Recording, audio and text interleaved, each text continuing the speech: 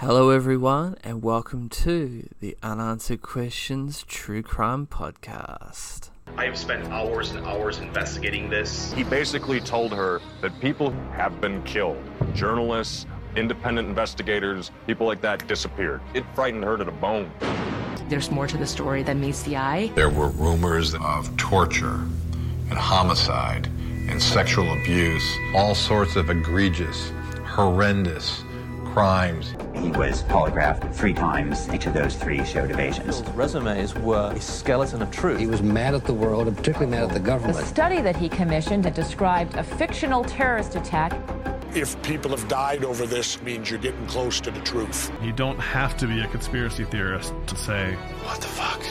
Hello everyone, and welcome to another episode of my new podcast, Unanswered Questions, where every week we will endeavour to discuss a mysterious unsolved case that has many lingering unanswered questions. So I hope you enjoy, and as always, leave me some feedback on what you think about the show, and rate it as well. Now on to the show. This week we'll be talking about the Publius Enigma. Now, as I understand it, the Publius Enigma is an internet phenomenon and an unsolved problem that began with cryptic messages posted by a user identifying only as Publius to the unmoderated Usenet newsgroup alt.music.pinkfloyd through the Pennant Remailer, a now defunct anonymous information exchange service. The messenger proposed a riddle in connection with the 1994 Pink Floyd album The Division Bell, promising that the answer would lead to a reward. Guitarist David Gilmour denied any involvement, while album artist Storm Thorgerson was bemused. According to drummer Nick Mason, EMI Records were responsible. It remains unclear even to this day if the Enigma involves a genuinely solvable puzzle as part of an early internet-based contest or was a convoluted hoax.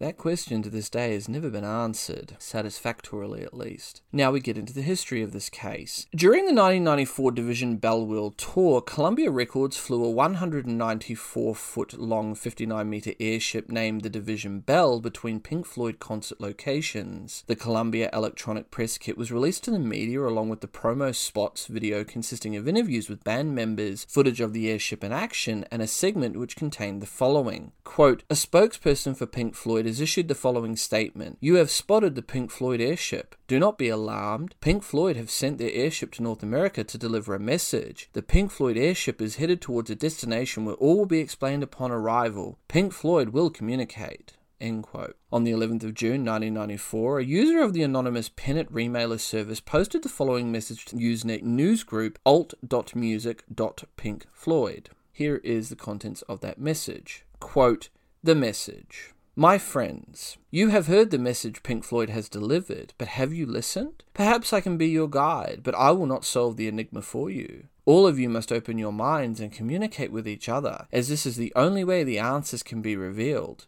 I may help you, but only if obstacles arise. Listen, read, think, communicate. If I don't promise you the answers, would you go? Publius. End quote. A follow-up message clarified the challenge. And here is the contents of that message. Quote, as some of you have suspected, the Division Bell is not like its predecessors. Although all great music is subject to multiple interpretations, in this case there is a central purpose and a designed solution. For the ingenious person or group of persons who recognizes this and where this information points to, a unique prize has been secreted. How and where? The Division Bell. Listen again, look again, as your thoughts will steer you, leading the blind while I stared out the steel in your eyes. Lyrics, artwork, and music will take you there. End quote. In order to refute the ensuing skepticism, Publius agreed to provide proof of his authenticity. On the July 16th of 1994, he delivered a prediction. And here is the message. Quote, to validate the trust of those who believe, as well as to reconcile the doubt of others, I have gone to great lengths to plan the following display of communication. Monday, July 18th, East Rutherford, New Jersey, approximately 10:30 p.m. Flashing white lights. There is an enigma. Trust. End quote. Now, very, very interestingly, on the night of the 18th of July 1994, patterns in the lights on the front of the stage of the Pink Floyd concert in East Rutherford momentarily spelled out the words Enigma Publius. In September of 1996, the Pennant remailer service was shut down by its creator over legal threats posed to the guaranteed anonymity of its users. As a consequence, contact to the news group through the associated Publius account ceased. Subsequent Publius-style posts from other addresses have led to different opinions over the status of the Enigma and whether or not it has ever been solved. Now we get into the official statements regarding this case. During a 2002 web chat, guitarist David Gilmour said the puzzle was some silly record company thing that they thought up to puzzle people with. End quote. In April 2005, during a book signing of his biographical work Inside Out, A Personal History of Pink Floyd, drummer Nick Mason affirmed that it had been instigated by the record company. Quote, "That was a ploy done by EMI. They had a man working for him who adored puzzles. He used to work for the Reagan administration. His job then would be to be in meetings with the president, and when Reagan would say, 'Let's bomb these people,' he would say, 'That's not a good idea, sir.' He was working for EMI and suggested that a puzzle be created that could be followed on the web. The prize was never given out. To this day, it remains unresolved. The prize was something like a crop of trees planted in a clear-cut area of forest or something to that effect. It was not to be the prize of some tangible thing, but rather a touchy-feely sort of gift that was more of a philanthropic thing than something you could hang on the wall." End quote. The comments made by Mason corroborate parts of a previous interview by Sheen Heisler with Mark Brickman, Pink Floyd's lighting and production designer, and the man apparently responsible for putting the Enigma Publius message in the lights at the New Jersey concert. Quote, "I think it really came out of it, though. It came out of some guy of Washington, D.C. that used to be with a CIA or FBI or something that was in the encryption game. He decided he wanted to do some kind of album cover, and he started talking to Steve O'Rourke, and I think what happened was Steve O'Rourke had in his brilliant mind that he was going to try something on the internet because he'd been listening to me, and he got this guy, because if you've noticed, a lot of this stuff can't be traced to where it comes from, and I know that Dave, for one thing, didn't even know how to sign on." End quote.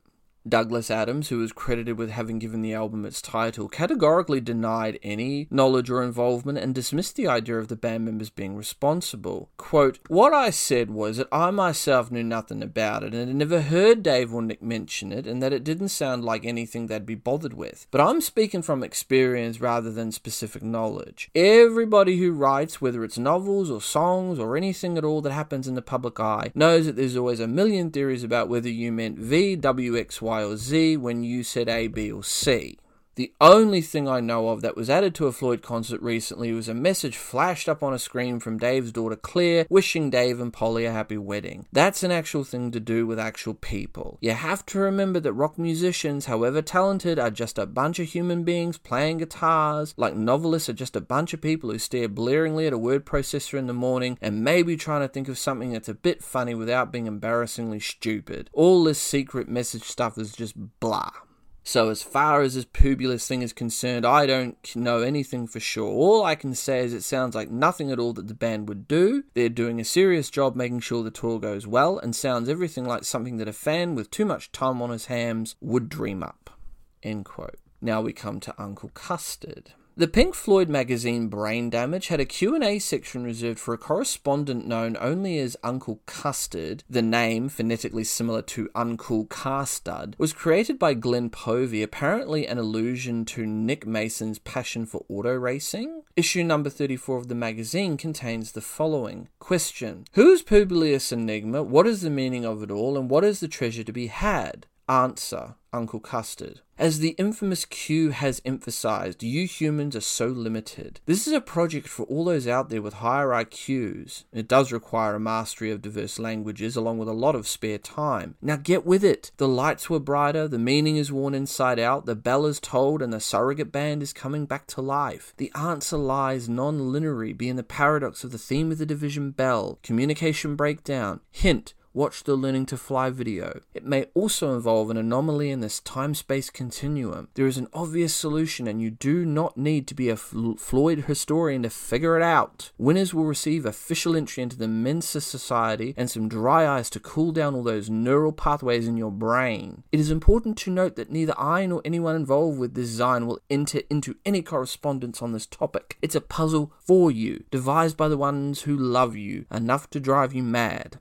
Basically, I'm much too busy creating crop circles and executing think tank projects for the Pentagon. End quote. Although the answers given by Uncle Custard over the years have all been written by several different people affiliated with the magazine, this particular response has been attributed to former editor and final publisher of the printed version of Brain Damage, Jeff Jensen. The accuracy of the contents of this answer, and under what authority, if any, Jensen had to produce it, remains unclear. To this day, nobody knows whether there was anything behind all of this, or if it was all just a hoax. With that, this case remains open, but with many unanswered questions that still remain unanswered. Please rate the show and let me know what you guys think about this and the many other cases I've covered. You can follow me on all major social media platforms, YouTube, BitChute, Dailymotion. I'm also on Twitter and Instagram. Links are all down below in the description. If you have a case you'd like me to have a look at or cover, don't hesitate to send me a message. I'm your host, and this has been the Unanswered Questions podcast. Until next time, next on Unanswered Questions, the Alphabet Murders, which is also known as the Double Initial Murders, which are an unsolved series of child murders which occurred between 1971 and 1973 in Rochester, New York.